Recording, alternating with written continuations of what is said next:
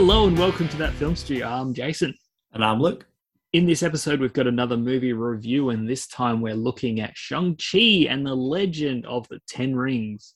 Directed by Destin Daniel Cretton, Shang-Chi and the Legend of the Ten Rings is the superhero film based on Marvel Comics featuring the character Shang-Chi.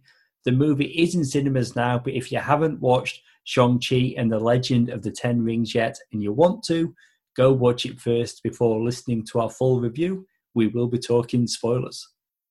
Produced by Marvel Studios and distributed by Walt Disney Studios Motion Pictures, Shang-Chi is the 25th film in the Marvel Cinematic Universe, or as we know it, the MCU. Luke, you have the plot.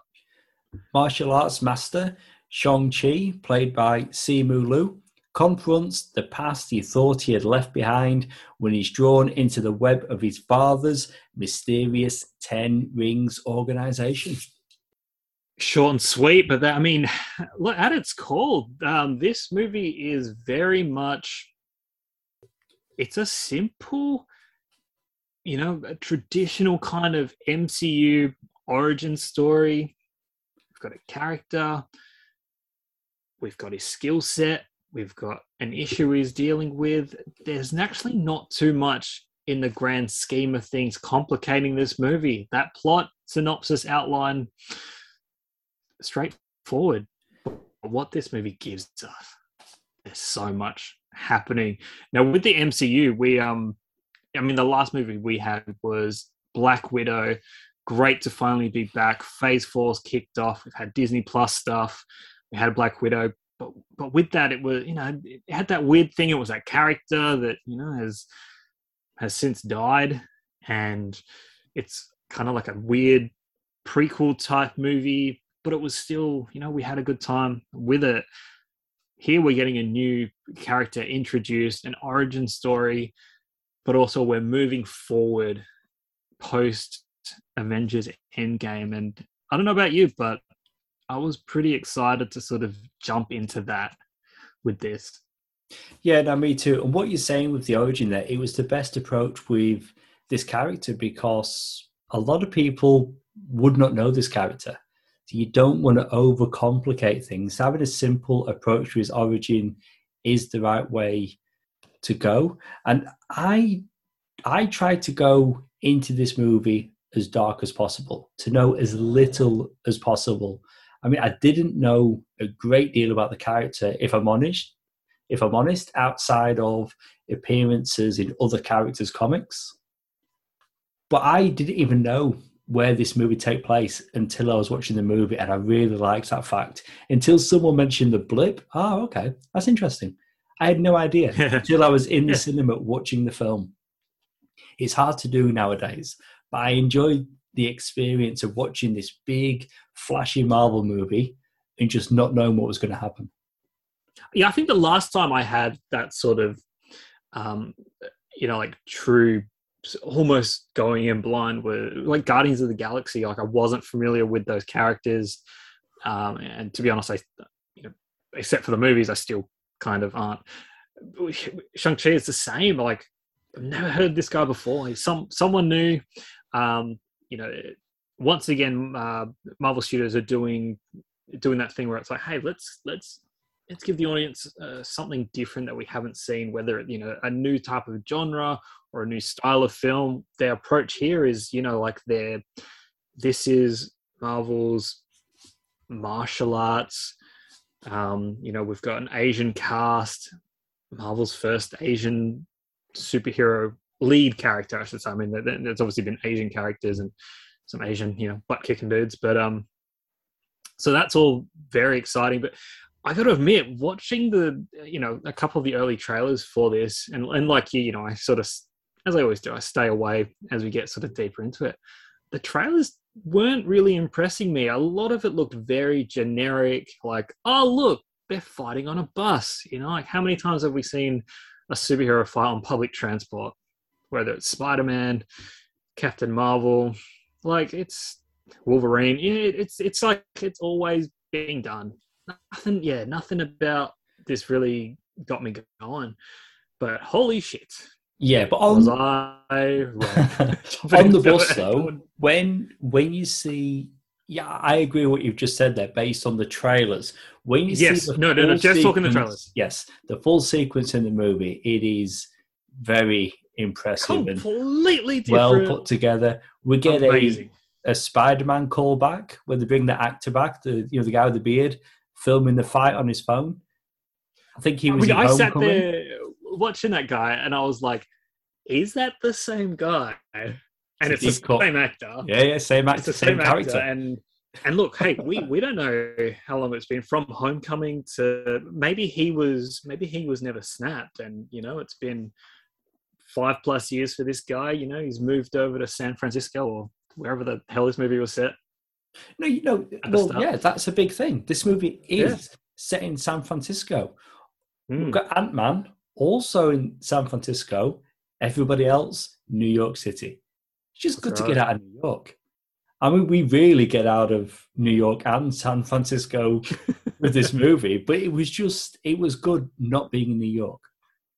Something. I think sometimes like you have all these characters, and I guess when they can all just look up in the sky and you can see these superheroes sort of bouncing around, and not that they're always bouncing around, especially like now Iron Man's not there and stuff like that. But it's just good to know that these characters aren't just looking up and seeing superheroes all the time, and they're not dealing with the fallout of the Battle of New York still. But yeah, it's I don't know. How do you feel about like obviously it being set post Endgame? The world has sort of put itself back together, and characters are referring to like, hey, we live in a world where like half of all existence can just be can be wiped out in an instant. It's the right Like, choice. It is the right choice for this brand new character because Shang-Chi isn't supposed to be just another Marvel superhero. Like, he's supposed to represent more than that, and he is doing that. And this movie's doing great at the box office, which is really good to see. I think if you were just to bury him in the lead up to Endgame, I mean, granted, they did that with Captain Marvel, but I think having Brie Larson in there, and she was big enough that she was able to carry over. I just think it would have been a mistake if leading up to Endgame, that's where you introduced Shang-Chi. It just, I think, maybe get lost in a little bit because he's not quite got the power set of someone like Captain Marvel. And yeah, it'd have been nice to have seen him flying around the place on a dragon during that big Endgame sequence. But, holy shit. because that's what would have got. But no, it's better to do what they've done. They've waited, and they can build him up. And we can get excited for Phase 4. Like, Spider-Man's coming back, but we've lost so many of those original Avengers. Yeah, this was the right move. Well, let's talk Shang-Chi. Simu Liu, like, as an actor, he hasn't had a lead role like this, especially in something as big as this. So for a lot of people, this will be their first introduction to this guy. I'm not sure if you've watched. Did you check out Kim's Convenience? Not yet. I know you've recommended it, I'm pretty Yeah. sure, on the movie show. And I know he's from that, and he's very active on social media. But it's one of those examples of seeing an actor as a character, and that's my first real exposure. So this movie, start to finish, I didn't see Simu Liu. I only ever saw Shang-Chi. I was worried that, because of my sort of connection to Kim's Convenience, that I was going to see Simu Liu's character from that, just now kicking people and punching them and stuff like that. I thought that's what I was going to see. Not at all. Straight away, it was like I was watching someone else. The power of acting, amazing. No, but it just worked. It was just a different character. This is a cool dude. It sounds like, so both of us, we're not familiar with this guy. Like, I don't know his power set. I don't know his history. So yeah, I was getting his story unfolding throughout this movie, and I'm into it. Okay, his power set. What you're seeing in this movie is pretty much all made up. You're not going to find it in the comics. So, okay. When My guess was when his character he's just first, really good at martial arts. Yes, Like when his that's his character power first set. appeared, that is exactly right. And over the years, he's trained characters like Spider-Man to become, like to be, I think something to do with a big crossover that was happening. Because again, that was my exposure with Shang-Chi over the years. But he was a character that was raised by, he had a parent who was a villain. In the comics, he was mixed race. A parent who was a villain. So the interesting thing with the character, you just always had that feeling that if he got pushed too far, he might take it too far. So it's not like a character, Spider-Man will never kill. So I guess Shang-Chi always had a bit of an edge. The likeness in the comics came out in the 70s, was based on Bruce Lee. You look at those first appearances of Shang-Chi, Oh yeah, you're seeing Bruce Lee. And that's what they were going for with the likeness. But it was martial arts. The 10 Rings, and even the 10 Rings, like if you go back to the Mandarin, which we can talk about that in the movie, but the Mandarin in the comics, he had these 10 rings that he wore on his fingers, and they were alien in origin. And he was a foe for Iron Man for many years. They've changed it up in this movie. The 10 rings are now bracelets. And that's a power that does get passed on to Shang-Chi. So he essentially gets a power set so he could go up against like an alien armada or whatever they're going to throw at him in future. But if you're just looking at the character in the comics, very different. And the character in the comics speaks broken English also. So very different to what we're getting from Simu Liu. I think more than ever, what we're getting is an MCU version of the character. And I wouldn't be surprised if very quickly what we see on screen is what they'll put on the page, and they'll revamp the character. New comic stuff. Yeah, I mean, what we're getting is, obviously he still has his birthplace and all of that, but we're getting a very American, like Asian superhero. He's got an American accent. Obviously, there's that whole backstory of where he's from and his family and all of that, like the Asian heritage and stuff. But yeah, he's pretty much an American dude doing American things, parking cars and catching buses as you do. We get a lot less of that than I thought we would. It moves fairly quickly. It does, doesn't it? Yeah, I was quite surprised at that, to be honest. Like in all the trailers, we got to see him with his friend Katie, played by Awkwafina, who is phenomenal, by the way. Like I like her in everything anyway, but she's so good in this movie. But I thought we were going to get a lot more of that, of her not quite knowing who he really was. Because we should say, he's been on the run from his father. And he didn't want people to know who he really was. So Shang-Chi took the name Sean because he really wanted to make sure. Oh, and that whole exchange on the plane of like, so sure, like, what is your real name? It's like, and it's Sean. I mean, his name is a big thing because we talked about it on the podcast before. Not until the lead up to this movie, most people, the two of us included, thought he was called Shang-Chi. Shang-Chi. Not the case. And then it was Shang. And I guess the most correct would be to make it sound like you're saying Sean, except Shang.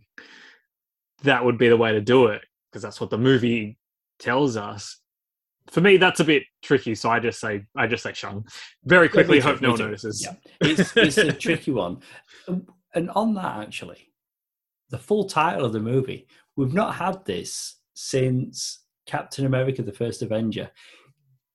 To imagine there was a time when they were going to release a Captain America film, they weren't confident enough to just call it Captain America. They had to put the First Avenger in there with people knowing they were leading up to the Avengers. Now we've got Shang-Chi and the Legend of the Ten Rings. 10 Rings first introduced in the Iron Man films.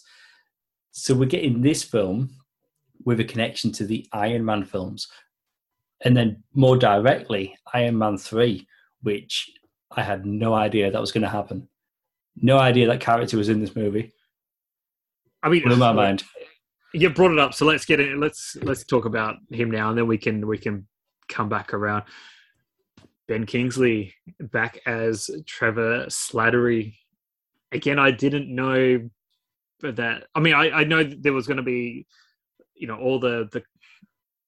We're dealing with the Ten Rings. I knew they had to have referenced the Mandarin, that whole situation, that whole issue in some degree. I thought probably very minor. This is a whole thing. Essentially, not that he's called the Mandarin, but Shang-Chi's father is just to make everything sound clear. Like, he is the Mandarin. He is the leader of the Ten Rings, even though he doesn't go by that moniker of the. He's been known by many names, and one name was given to him by Guy Pearce. Blanking on his character's name. Oh, what is his name? Yes, Aldrin something. Killian. That's Killian right. Something or other. Pretty sure Aldrin. Killian Aldrich. Sounds good. Let's just move on. It sounds good. Good enough. Let's move on. But yes, so the Mandarin was a good way of incorporating it into the story and the origin. That was just a name that Americans gave him, or the idea of who he was. But this character, Trevor Slattery, he's an actor who was basically just the fake image of this Mandarin, leader of the Ten Rings, this terrorist group. A controversial twist in Iron Man 3, but we get him back in this movie sort of paying his dues. He's basically a jester now, like locked up in a dungeon to be brought out when need be. And do you know what? If I knew that he was going to be in this movie, my fear would have been, it's just going to be beating a dead horse, like the joke again and again and again. Gotta say, what we get of him, just the right amount. We go back to, there's a big chunk where he's in the movie and I'm having a good time with him. And then after, they kind of put him away a little bit and we just see him every now and then just to give us a little bit of Trevor Slattery dose. I think it was balanced very nicely, because it very easily could have been, that's too much of Ben Kingsley doing the same thing over and over again. I didn't know it was going to be in it. The fact that Disney Plus added the short All Hail the King ahead of Shang-Chi's release should have been a clue that he was going to be on it. Okay. Trevor Slattery, I was in the minority, I think. I liked the reveal. I thought it was fun in Iron Man 3. Didn't know it was going to be in this, and it was fun at first and became very, very tired very, very quickly. And I've got reckon? Oh, no. For me personally, the accent, I could take it in Iron Man 3, but the Liverpudlian accent, it was just too much. It was too cartoony. And while you were talking, I just had to just look up where he's actually from. And I didn't realise he's a fellow Yorkshireman. He's from Scarborough. That's where he was born. That's why you never hear him speak with a Liverpool accent in anything else. But then you don't also hear him talking like me, like a Yorkshireman. Like, he very much sound is a lot more articulate than I am. Okay, so you it sounds like you got a bit too much. I don't know. I just think of the conversation in the car about him going to the movies to watch Planet of the Apes with his mum and just not grasp. Gag. There's gags in this, and that's a funny gag, and and the joke just never stops, because just when you think he's caught up, he hasn't. He's still how did they train the monkeys to ride the horse? It's honestly, God, he sounded like a bad Beatles impression. It was the accent I found a struggle. I mean, he's got a purpose. There's the little pig bird thing. Is it Morris? Yeah. I don't know. It's like a chicken dog without a head. I thought that was that third act is just mental, and more so than most things we've seen from the MCU. And I think just having that creature just as your first sample of like what a taste. a taste. Like I didn't want to say prep, taste, yeah. because that's what it is. Anyway, yeah, the first taste of where the movie is going to take you. Get a taste of Morris, and then you're away. But it's, honestly, Yeah, what's his name? Morris, is it? Morris. I'm pretty sure it's Morris. Yeah. It's been a few days since I've watched it, but I'm pretty sure that's what his name is. Yeah.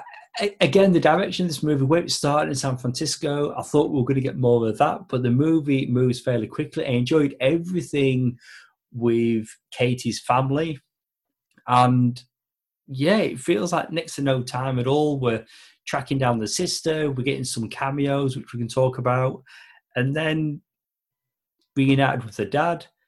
I mean, this is a 2-hour movie, isn't it? It's got to be around the 2-hour mark. But you're right. Like everything happens very quickly. Yeah, it's like all the introductions. I mean, the movie opens with like one of those epic, say epic, but probably pretty loosely, but just sort of, almost like a history lesson. What are the 10 rings? What's the legend about? And it's like, okay. Usually I hate those kind of introductions, but what they did here with the narration from, Shang-Chi's mom, and then, following, the dad's sort of journey with the rings, and then that first interaction with the mother or the mother to be, I guess, almost like a dance, like a choreographed dance. I was worried at that point because I was like, oh, this is kind of a bit cheesy, and then I'm not sure if I'm into this. But the way they did it, I was like, you know what? Beautiful. I was like, this is, it's colorful. I was like, cool. As long as the rest of the movie isn't too like, oh, look at us do this thing. It was charming. It was sweet. It was very tender. And that's it. Time and a place. We're seeing the parents meet for the first time. We're seeing a softness and a harshness of the mother and the father, and them coming together. The performance, it was still choreographed such a way, and just the angles and stuff that they had. And this is not just for that, but like a lot of the other, action sequences going forward. But traditionally, like when I see, and look, I'm no connoisseur of it, like Asian cinema or martial arts films and stuff like that, but I can tell if a fight scene looks good or if it doesn't. I can tell the difference. And a lot of action scenes that you get in movies these days, shaky cam, or it's gun fu. It's just, it looks good, but at the same time, it's like they're not really doing anything. But if you've got it, show it, and they've got it with this movie. What they put together, like the way they were shot, and just like, I was like, oh wow, I didn't think I would see that angle of this movement that was happening. Like, it flowed. Magical scenes. It flowed really well. You were talking about, not necessarily being a fan of like how they open this movie typically, because we've seen it many times. It's not always done well. Exposition, heavy exposition done. But but what we're getting though, again, so you mentioned the 25th entry into the MCU.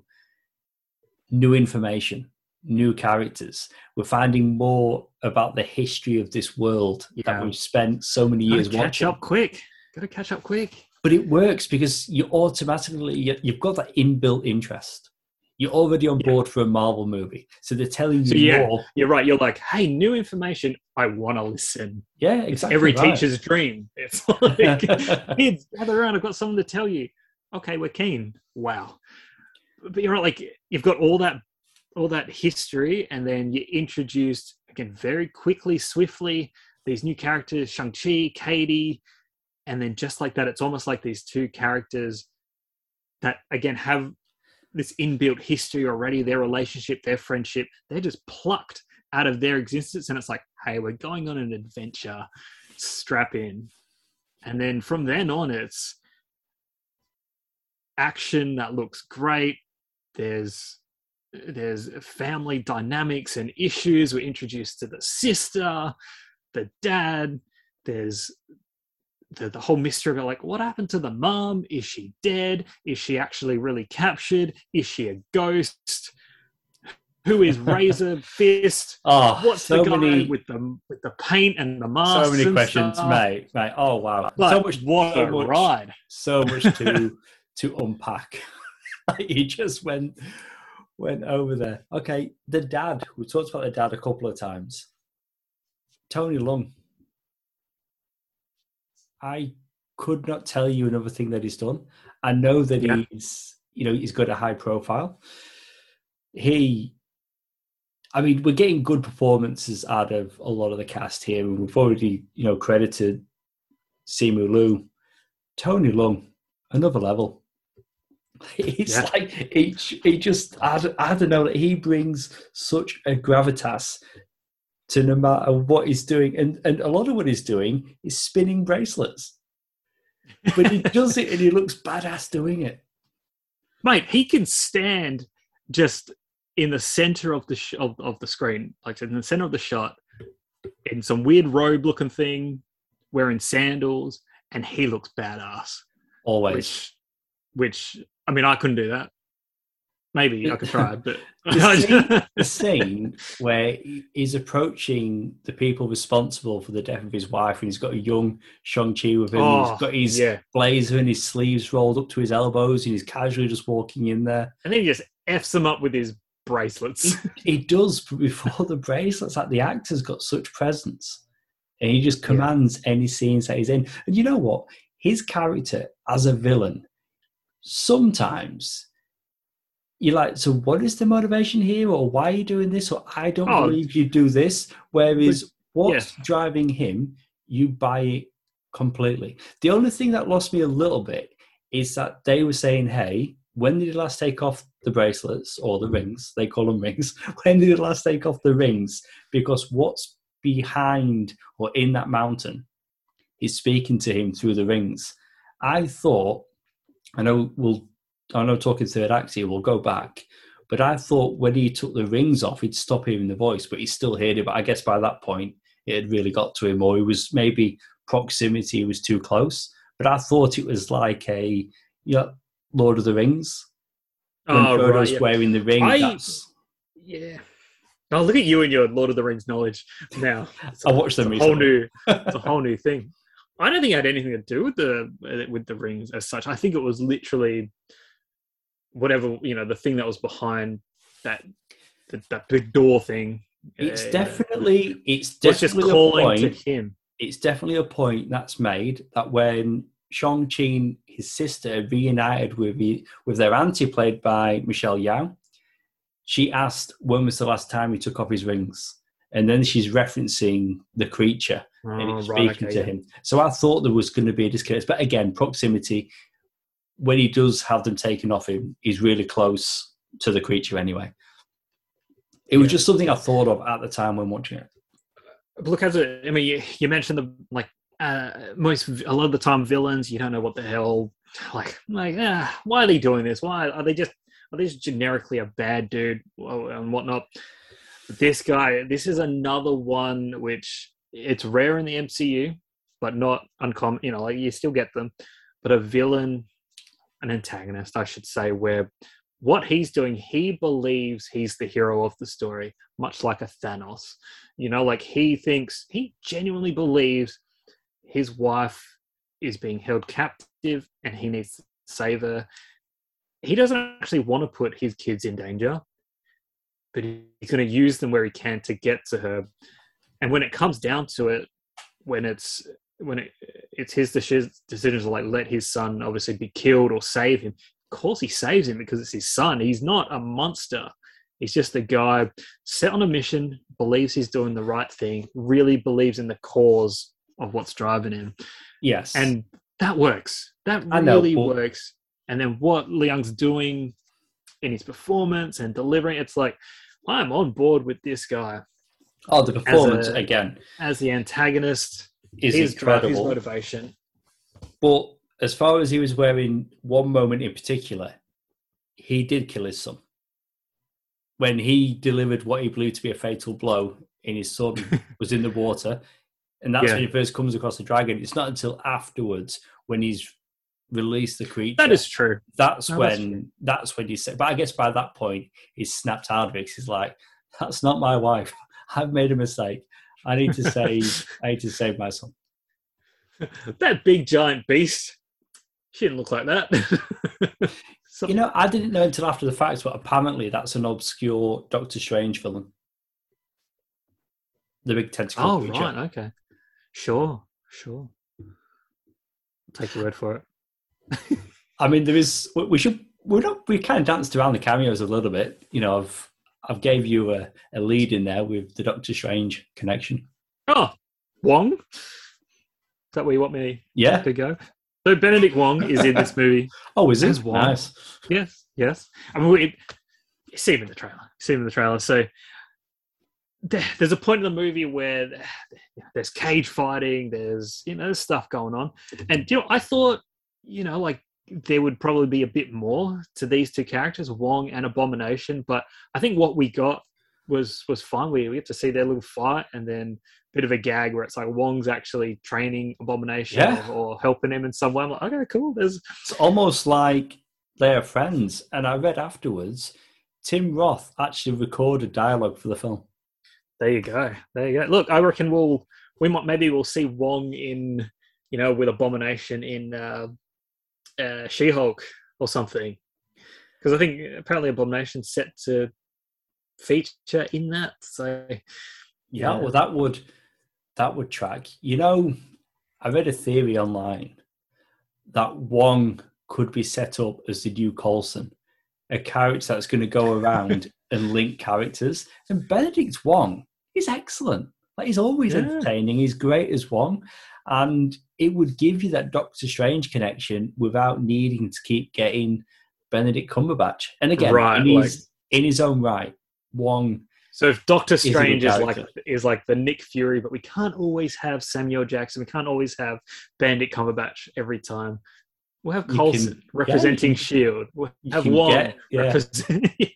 It works, though, and that's something... And hey, we'll talk about the post-credit scene in a bit, but I mean, that all checks out. Let's talk... how about the sister?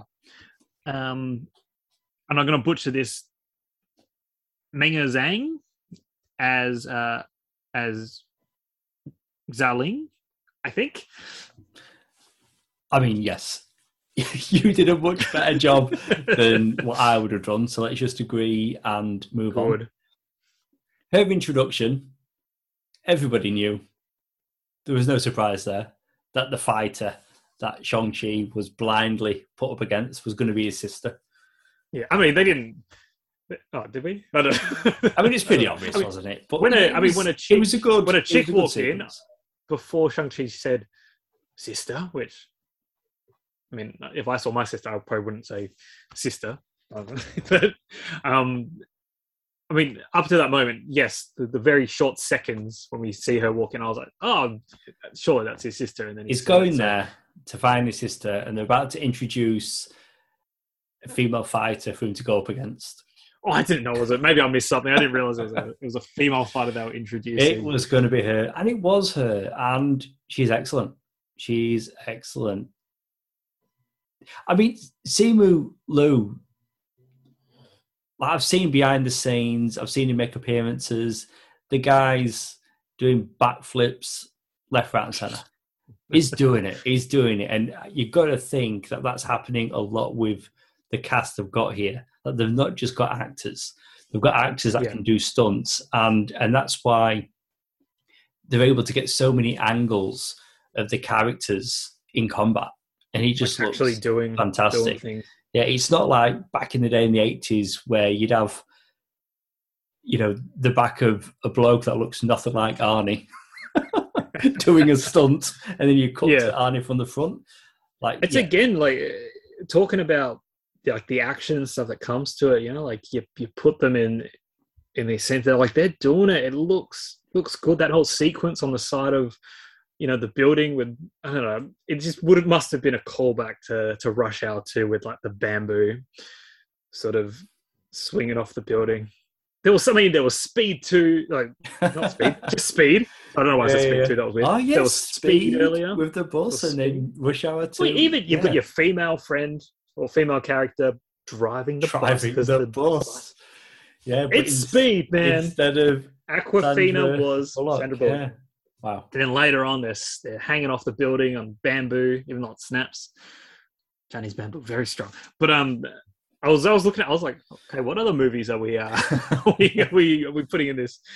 But yeah, with the sister, interesting character. I mean, even as a secondary kind of character.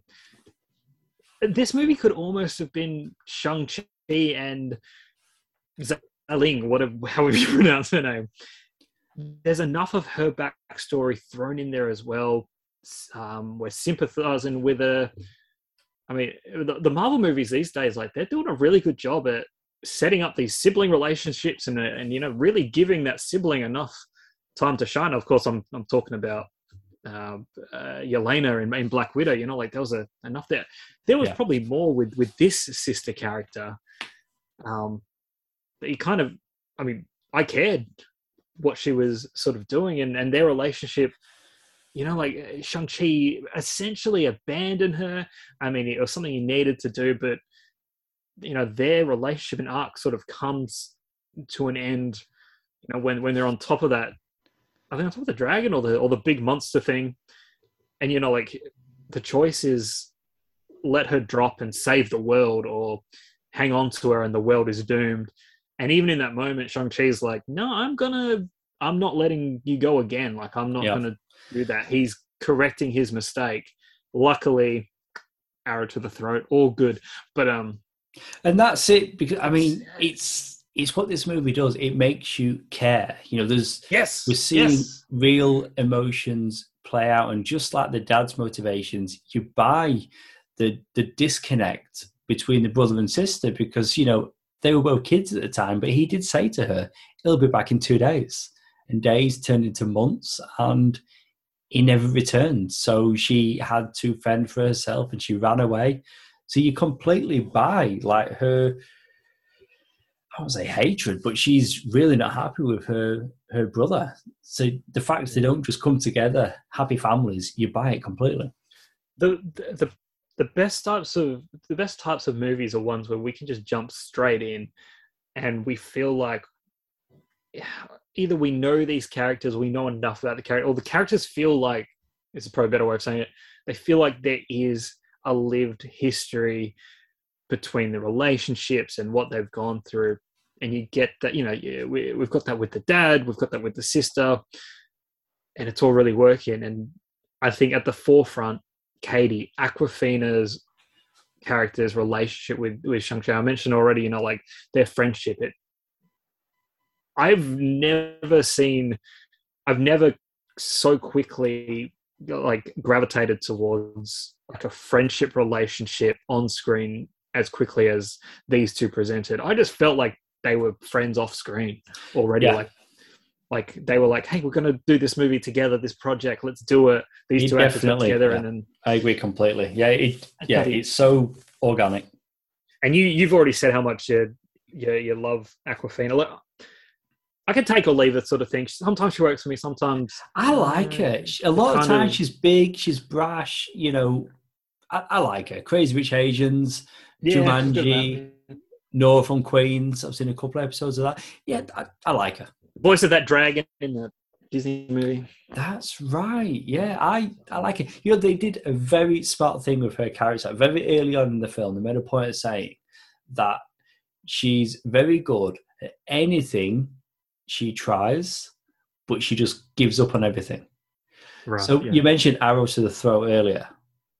Like, when she starts picking up the bow and arrow and she's training, and then very quickly she becomes very good at it. Well, they've already set that up. So you're not like, hang on, how can she do this all of a sudden? That's kind of who she is. Like, she's got an ability. Like, her ability is she can become good at something if she sets her mind to it. But in the past, she's given up, and this is something she won't give up on because her friend's involved, and his sister, and the village. And all the Marvel Cinematic Universe needs is more archery. There's Hawkeye. There's Hawkeye. There's the other Hawkeye from the TV show. Hawkeye 2. The opening of Endgame, Clint was training his eldest daughter with a bow and arrow. Hawkeye 3, yep. And now we've got Awkwafina's Katie Hawkeye. I did like Katie Hawk. I did like that all the weapons were dragon based. Although it was. I mean, this place just like running amok scaleless dragons. because they're using so many scales for their weapons and armor. With the dragon in there, it almost seems like, even to them, the dragon was like this mythical creature and would only appear when truly needed to assist. But that makes me think dragon. Okay, so you reckon there's like other smaller dragons that they're just other creatures they're just skinning. Well, they just say it's dragon scales. That's like the whole thing, and it looks like it. I thought that was a very good way of introducing a superhero costume for Shang-Chi. It's something his mum prepared for him all those years ago. That's just been there waiting for him, and it's going to protect him in battle. Of course. But that's a given. That always happens in these movies. Yeah, lucky. But I like the fact that it's not just red fabric, and as they say, it's dragon scales. But it looks similar to how he's appeared in the comics more recently. But at the same time, there's that family connection, and he's not using it as a fashion statement. It's protection for battle. Yeah. I mean, if we talk about Tallow, like that mystical place that they go to, I mean, I can't help but draw the major comparisons of this movie and this place Tallow to Black Panther and Wakanda. I mean, on a surface level, look, we've got two movies. Black Panther, I mean, let's just say what it is. It's a movie that's focusing on, like black characters in this unique, like sort of magical place almost, Wakanda, with this advanced technology, with their very, very, very strong material of vibranium, which they've used to create the Black Panther suit, their weapons, all that kind of stuff. Now we've got Shang-Chi, we've got this movie focusing on these Asian characters, this place Tallow, which is like the equivalent to Wakanda, it's this hidden, it's not a nation or anything like that, but it's this hidden place where they use this material, these dragon scales, to make Shang-Chi's costume and their weapons and their tools. I mean, I said it at the beginning, it's a pretty straightforward Marvel movie. They're not doing anything too crazy. It also similarities. Sounds a lot like Black Panther. But hey, it's flashy, it looks new, and there's a freaking dragon. I mean, again, I couldn't help but draw comparisons to like the big hippo beast things that they had in Black Panther, which I remember just not looking that great in terms of CGI. But then now this time around in Tallow, we've got like, okay, the weird horse thing was kind of a bit off, but like that cat with like the 9 tails thing or whatever it was, that white thing, looked pretty magical. Where like they are dragon dog things. I should know what they're called. I'm a terrible person of Asian descent. What I was going to say is that Black Panther is Africa. Right. This is another dimension. So they can have cats with 9 tails. True. It's a little bit different. Right. Does that make it easier to accept? Like when you see this weird hippo thing, which isn't a hippo. Was it a hippo or a rhino? Maybe it was a rhino. This weird rhino thing that's not quite a rhino. It's something a little bit more in Wakanda, but it's still, hey, we're on the African continent. This is a real place. What's going on? I was able to go for it, which is good because but here, really got to go for it here because here obviously next level. We've got this headless chicken dog thing. I don't know what it is. You've got the white magical thing with the tails. You've got the dragon. It's essentially it's easier to digest, isn't it? It's alien. Isn't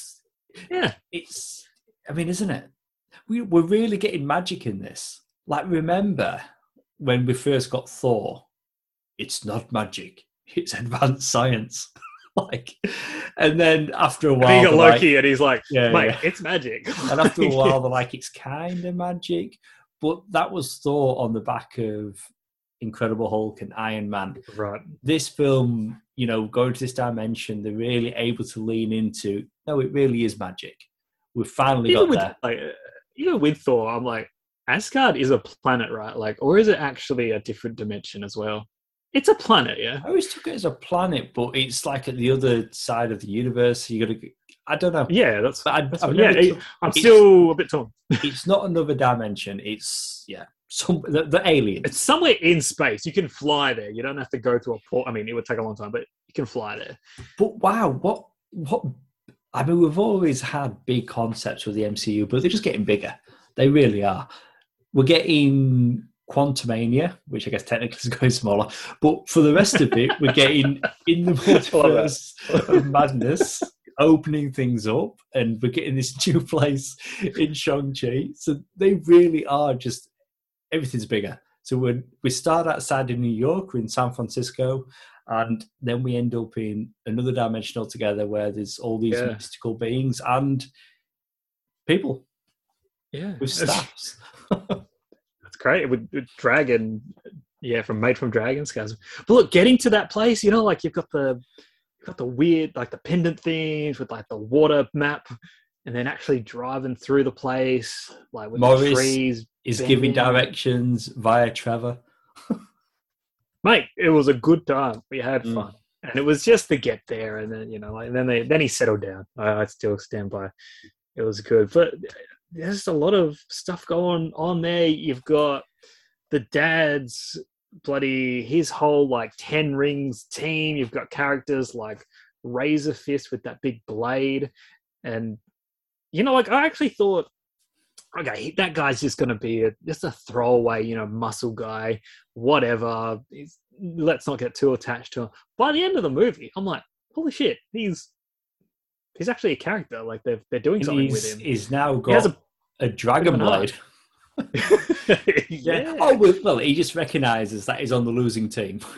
He's back to the wrong horse, and he needs to help them to save himself. Look, whether that's the case, at the end of the day, he's still like, hey, working with these people, and at the end of it, it's not like he turns around and goes, okay, let's mess you all up now. No, it's like, hey, let's with you. I thought have a drink together. I thought it was the bus guy. That was it. I thought it was going to appear, the bus scene, and that was it. But yeah, you're right. He does end up playing a much, much bigger part. When Shang-Chi is in the water and he's on the back of the dragon, what did you think to that? Like when he bursts out of the water, he's flying on the back of a dragon. Impressed by it? With the water, I was like, he's definitely been in there too long. He should have drowned and died. But then there was a whole thing with the bubbles and like, I don't know, whatever. Yeah. Magic. Maybe it's not really water. I don't know. We're in a weird dimension.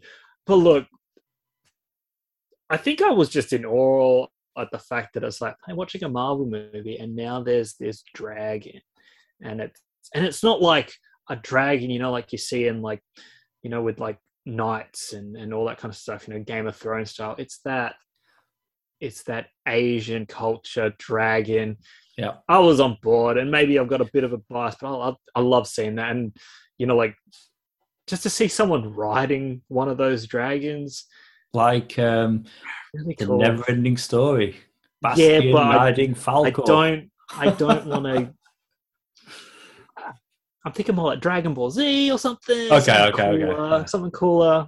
But no, you're right. Like, yes, I did get those vibes as well, especially with it being a white-colored dragon. Yeah, it was white, wasn't it?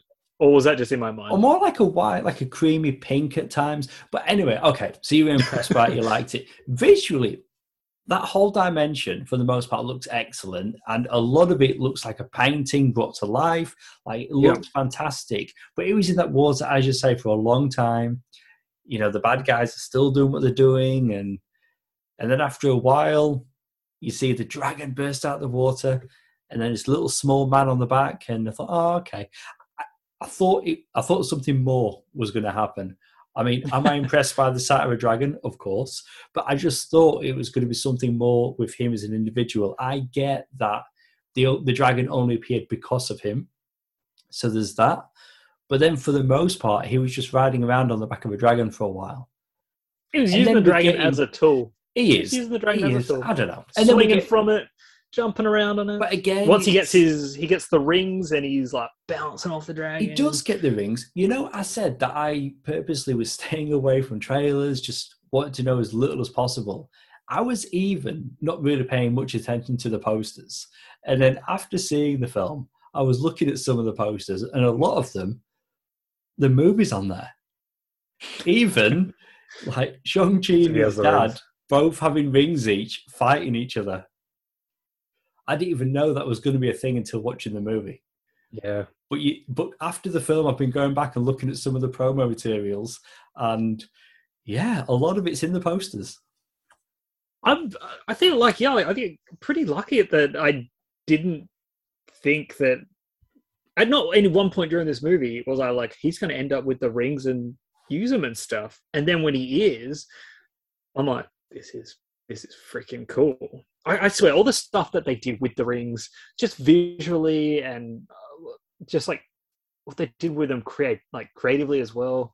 Like when the dad is he jumps over up to the ledge, like over the water, but he doesn't just use the rings as like stepping stones or something. Kind of like pulses himself up and then uses cool. the rings in such a way to sort of slow his descent so he doesn't fall and die. I mean, he's he's like 1,000 years old. Like they say, don't know how long he's lived many lives. And so yes, he's mastered the rings over time. And yeah, they definitely do show us a good use of them as a weapon. And again, like when at the end when he passes the rings on to his son, like he's sort of been like, okay, I'm out of this like little spell. I realized that nope, the wife definitely dead, not in there, my bad, here are the rings. Obviously doesn't play out like that, but it's a nice moment. He gets taken out, but Shang-Chi has these rings now, and it's a yellow color instead of like a bluey purple. It's like, oh yeah, pretty epic. I seem to recall a comic and Shang-Chi using his chi as a weapon and forming like an orange fireball. I've got a vague recollection of that, and that's what I thought when seeing him. It looks as though he's almost melding the rings together, and then he separated them again. There was a moment where, and again, I know you're not like into like Dragon Ball and that kind of stuff. There's a moment where he's sort of in a stance and he's got his hands together, almost like he's generating some sort of like energy ball. And I know the wife was like looking at me. I could like sense it in my peripheral vision. And I was like, no, I know what you're going to say, because she was thinking the same thing. Like he's going to like Kamehameha him or something. And then moments later, you've got Katie, and she even calls it out, and I was like, I thought you were gonna Kamehameha his ass or something. She said something like that, and hilarious. I was like, this movie knows what it's doing. They are very aware of what they're doing. Until now, I did not know what they were doing. I didn't know. did she make a Dragon Ball Z reference? Yeah. Is that what that was? That's what it was. Oh, there we go. So, yeah, it's nice. I found out eventually. That's all right. That's why we're here. That's why we have these conversations. We can get into things, but I mean, should we go into the post credits? Have we done the main part of the movie? Have we covered it? We've kind of been going to and from the third act for a while now, and we've just spent in summary, a while on it. Third act pretty bonkers, a bit different to the rest of the movie. Cool. Yeah, without to save us a lot of time. Post credit scene. Could have just said that. Post credit scene. Now we've got two. Do you know what? Let's do the very end post-credit scene first. Okay. And I say this because, although more related, I guess, to this movie as such, and maybe potential Shang-Chi sequels, it didn't get me all that excited. We've got the sister character. She's gone back home to, at least what Shang-Chi assumes is to basically dismantle. Shut up shop. Yeah, dismantle, the dad's sort of the Ten Rings organization. Turns out she's got other plans. She's going to do a bit of a Loki. She's sitting on the throne and she's going to, take over the family business, I guess. You know what you just did there? It's easy, 25 films in, to draw comparisons. I could keep, MCU and maybe that's not fair. But there's a lot of tropes. But they work. How did you feel about this post-credit scene? Do you know I was what? like, okay, good setup, sure, fine. I bought it, but I was a little disappointed because I felt as though they were mending bridges. Exactly. Now she's sort of going back on it a little bit. But I guess much like Thor and Loki, that sibling rivalry, every time you think they're in a good place together, Loki, he screws it up. He's tempted by, so maybe she's the new Loki. We've got a new Coulson in Wong. I was got a new Loki. I was just going to say, I really enjoyed the dynamic. Shang-Chi is fantastic as a new MCU hero. They're not quite Thor Loki status yet. Not yet. Okay, the mid-credit scene. Obviously, I'm doing it out of order, but the mid-credit scene, we've got Shang-Chi and Katie. They're out to dinner with their friends who we'd seen earlier in the movie, and they're telling them about this amazing adventure they've had. It's all for a good laugh. They don't believe them. They're like, yeah, okay. And then Wong appears with his spin ring coming through. We need you. Let's go. And then they leave. But then, and that's it. But before and then, I thought that was going to be it. I thought, they just walk into the portal. It closes. Very cool. Very cool. It was a nice bookend, as you say, to the dinner they had with the friends in the opening. And call back to Wong. I thought that would have left it as like, they're going off to, they're a part of the bigger picture now. What's going on? But we get take on the Avengers. So much more than that. Who saw this coming? So in Endgame, we saw them using this sort of hologram technology to talk to each other and conference call and stuff like that. We've got Carol Danvers. We've got Bruce Banner chiming in as holograms, talking about the rings, being like, what are these? What technology is this? Where are they from? What is this beacon? Where's it being sent to? So many questions. Obviously something in space somewhere. Bruce Banner is back to Bruce Banner form. He's no longer Professor Hulk. That was my so pleased. Key takeaway. I'm so pleased. I'm glad we only had to sit through one film of Professor Hulk. I'm glad that he's. I've got questions. I want to know why. What the deal is. But like you, I'm happy. The arm in the sling. Arm still in a sling. Is the arm that he injured whilst trying to use the gauntlet. So it's definitely like a gangly thing now. I can't wait to see that. That'll be cool. You can't help but think, so what's going on here? Is it on screen, off screen? We know that Mark Ruffalo is going to be in the She-Hulk TV series. We know She-Hulk is going to be a CGI character because for the most part, Jennifer Walters doesn't appear as a civilian identity. So she's pretty much She-Hulk the whole time, which is expensive. And especially for a TV show. So are they looking to save money? No, they could mix that up and they could say, they could have a switch back and forth. Just a theory. I mean, if they're sticking to the comics, she's always She-Hulk. And then you've got Ruffalo, who might want to get more screen time after Endgame, although it was even mocap. Anyway, that's behind the scenes. Could be that.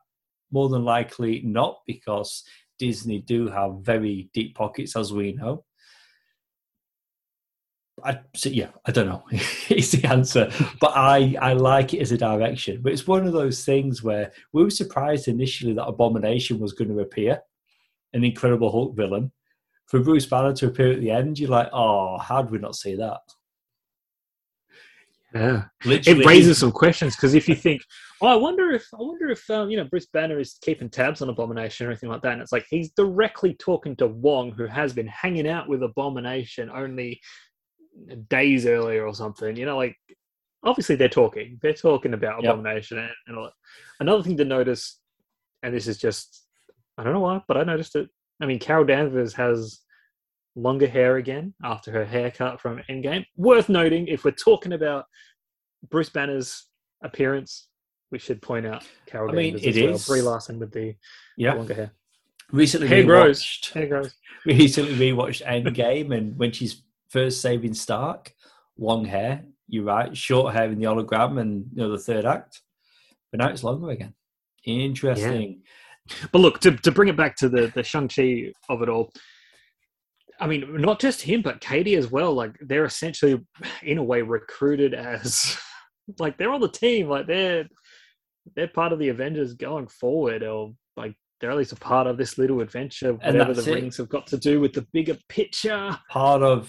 He's now part of a bigger world, whether he likes it or not, and he can never go back. Yeah, it's pretty exciting. That's harkened back to, I know it's not of the same level, but it's almost like, hey, you think you're the only superhero in the world? You're part of a bigger universe. You just don't know it yet. Honestly, Wong's the new Coulson. or even, he could even be the new Nick Fury. Who knows? Oh, jeez. Does Benedict Wong have a 9-picture deal? Well, we know they don't do that anymore. But yeah, that was impressive. Like, never in a million years did I think we were going to get Captain Marvel, Bruce Banner, as a post-credit scene. Ruffalo, I'm sure he's doing it for the role. He looks so much older. And it might just because it's hologram form, but he's looking really grey in this.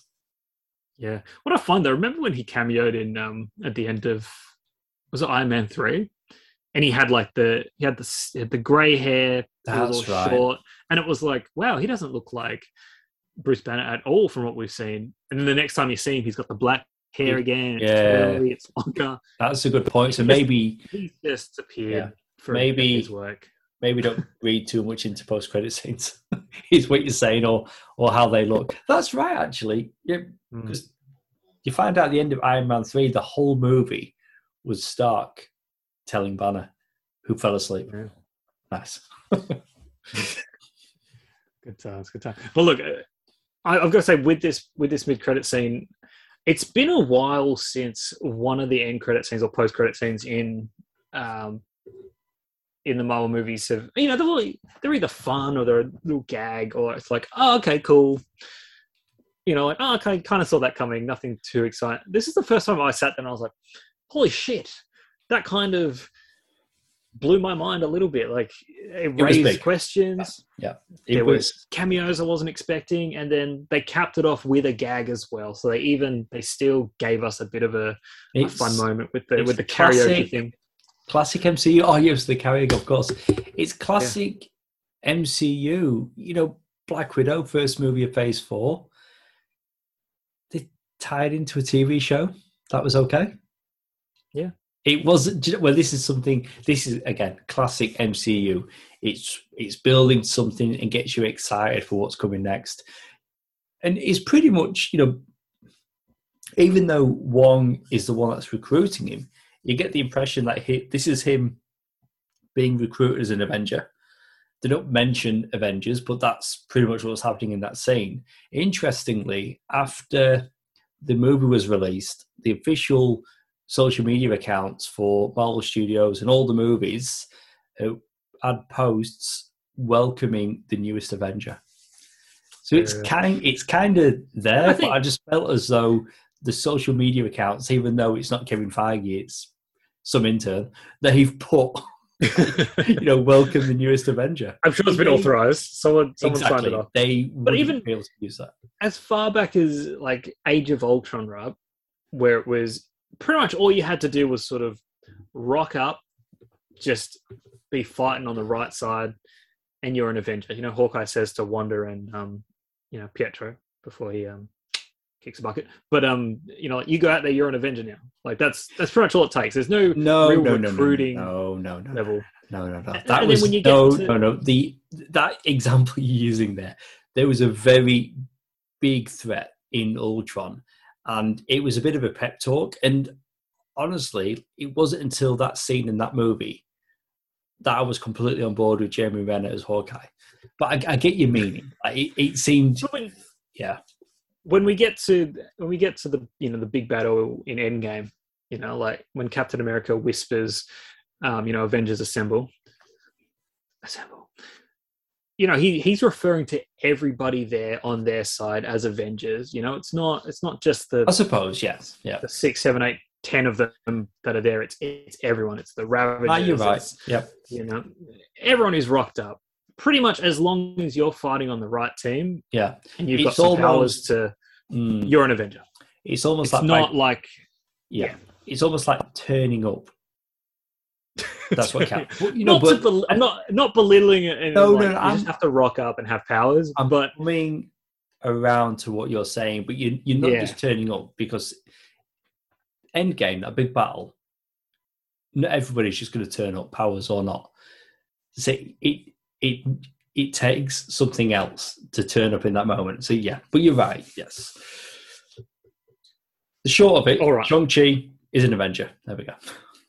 And on that, let's give our official rating out of 5.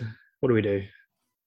I'll let you go first. Out of 5. Well, what do we do? We always you've got to. No, you go first. I know. That's how it works. It is. I was trying to break tradition because I did not want to go first. Okay. Simu Liu, Shang-Chi, incredible. For the most part, love the supporting cast. Great effects in this movie. I had a lot of fun.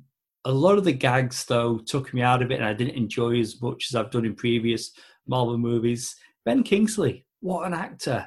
But it was too much Trevor Slattery for me in this, and the accent clearly bothered me, but not you. I was hoping for more in San Francisco, but I get it. They've got a 2-hour movie. There's a lot of world building they have to do. I was along for the ride for the most part. Like, we're getting so much in this movie that I did enjoy. I mean, again, Shang-Chi as a character, the actor, fantastic. When they go to the other dimension, that's where it loses me a little bit. I can appreciate it. Looks pretty. There's some good effects and everything else. I love the family dysfunction. There's a lot to enjoy there. Yeah, it's a tough one. It's a tough one. I can't remember the last time there was a big movie, and especially a Marvel movie of this scale, and it's not just come easy to me, but I don't want to come in too low. So I'm actually going to rate it on a slight curve upwards. So I'm going to come in at a low 4. A low 4. So 4 out of 5. 4 out of 5. All right, cool. Basically everything, you said there, except a lot of the negative stuff turned into positives. Like I mentioned the comedy work for me, the Trevor Slattery character, I feel like was just, I think a little bit more, and I would have been like, too much, guys. For me, it was just right, just enough of that familiar humor that we've seen in the MCU previously. But it was landing here, and it wasn't taken away from any serious moments. It wasn't like, okay, now a gag. There wasn't anything else going on, so it was like, let's have some fun here. Let's just play around with it, and it was all good. And we had these other characters. They were like playing it straight. They're just like, who is this guy? He's nuts. So that all worked for me. I loved when they get to Tallow, like all of that whole new world that we're in. Loved it. So you've got like San Francisco, and then like their adventures trying to track down the sister and all of that, and then the journey to the Tallow, and then we're in Tallow, and that's all happening. The movie just keeps moving. Like what a pace. The action is some of the best, like martial arts. And again, I'm not an Asian cinema connoisseur or anything like that, but some of the best martial arts action I've seen, both choreographed and filmed and put together and all that way. It's probably not the best out ever, but I enjoyed it. It's I just had a really, really fun time. I'm gonna go out and say 4.5 out of 5 for Shang-Chi. This isn't top tier, one of the best MCU movies, but I think I had such a great time, and I know 4.5 is still really high to give it for something that I'm saying isn't top tier, because it's not a 5. But out of like the origin movies, like the first movies of any of these characters, except for Iron Man and like Captain America, are they the best ones? Yes. I would say so. This is up there as one of the best origin films. Yeah. Above Doctor Strange, above Captain Marvel, above that first Thor movie, although it has some qualities to it. Yeah, the list goes on. Like, it's still good. Whenever I talk MCU, like, the bar's always high anyway. Like, the worst Marvel movie is still a really good movie. This is, I don't know, 4.5. There it is. So after all of that, there's not much difference really in our rating. Yeah. We're actually pretty close. Although, as I said earlier, I did rate it on a curve upwards, so I did bring it up a little bit. So I'm probably giving it a real balanced 4.5, where you're more probably a 3.5, but can't justify it, so you're saying 4. I never said that. All right, let's wrap up with a bit of trivia before we go. Now, you mentioned that the character of Shang-Chi was visually based on Bruce Lee. In the late 1980s, Stan Lee had considered potentially a film or maybe even a TV series about Shang-Chi, and he had in mind Brandon Lee, who of course is son of martial arts superstar Bruce Lee, for the role. So of course Brandon seemed like a fitting choice, but unfortunately, as we know, the plans fell through. We never got that. That would have been something interesting to see, and I guess in the 80s, like, it would have been like an American-made martial arts film. And that's the thing. This needed to happen now. So whether it was before or after Endgame or not, it had to be the right time for this story to be told the way it needed to be told. Representation is very important, and that's what we got with this movie. I mean, if you were like, say, okay, a year ago, and this would have been my genuine, if you were like, okay, this is the basics of this character, and they're going to do a movie. I remember this happened. My mind was like, okay, so it's essentially like, it's like an Iron Fist, but feature length. And that's what I thought it was going to be like, okay, we're going to get a bit of martial arts stuff, cool. This movie's so much more. There's dragons. There's the headless chicken dog thing. There's crazy stuff. There's dragon scales. Cool, man. On the page, the characters are very similar.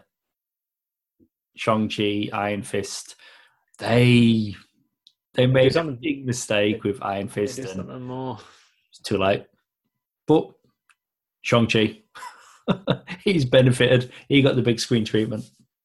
Yeah. All right, that's it for our review of Shang-Chi and the Legend of the Ten Rings. Please go subscribe and download this podcast on SoundCloud and Apple Podcasts, and please leave us a review. It helps listeners just like you find the podcast. We're on social media. You can find us on Facebook, Twitter, and Instagram as That Film Stew Podcast. And we also have our companion shows, Rewind and Review and Sounds Like Comics, which each have their own Facebook pages. All our episodes can be found on our website, thatfilmstewpodcast.com. If you missed it, we recently reviewed Candyman and Vacation Friends, and be sure to check out our next review, Die in a Gunfight. You've been listening to Jason and Luke, the guys from That Film Stew. See you soon.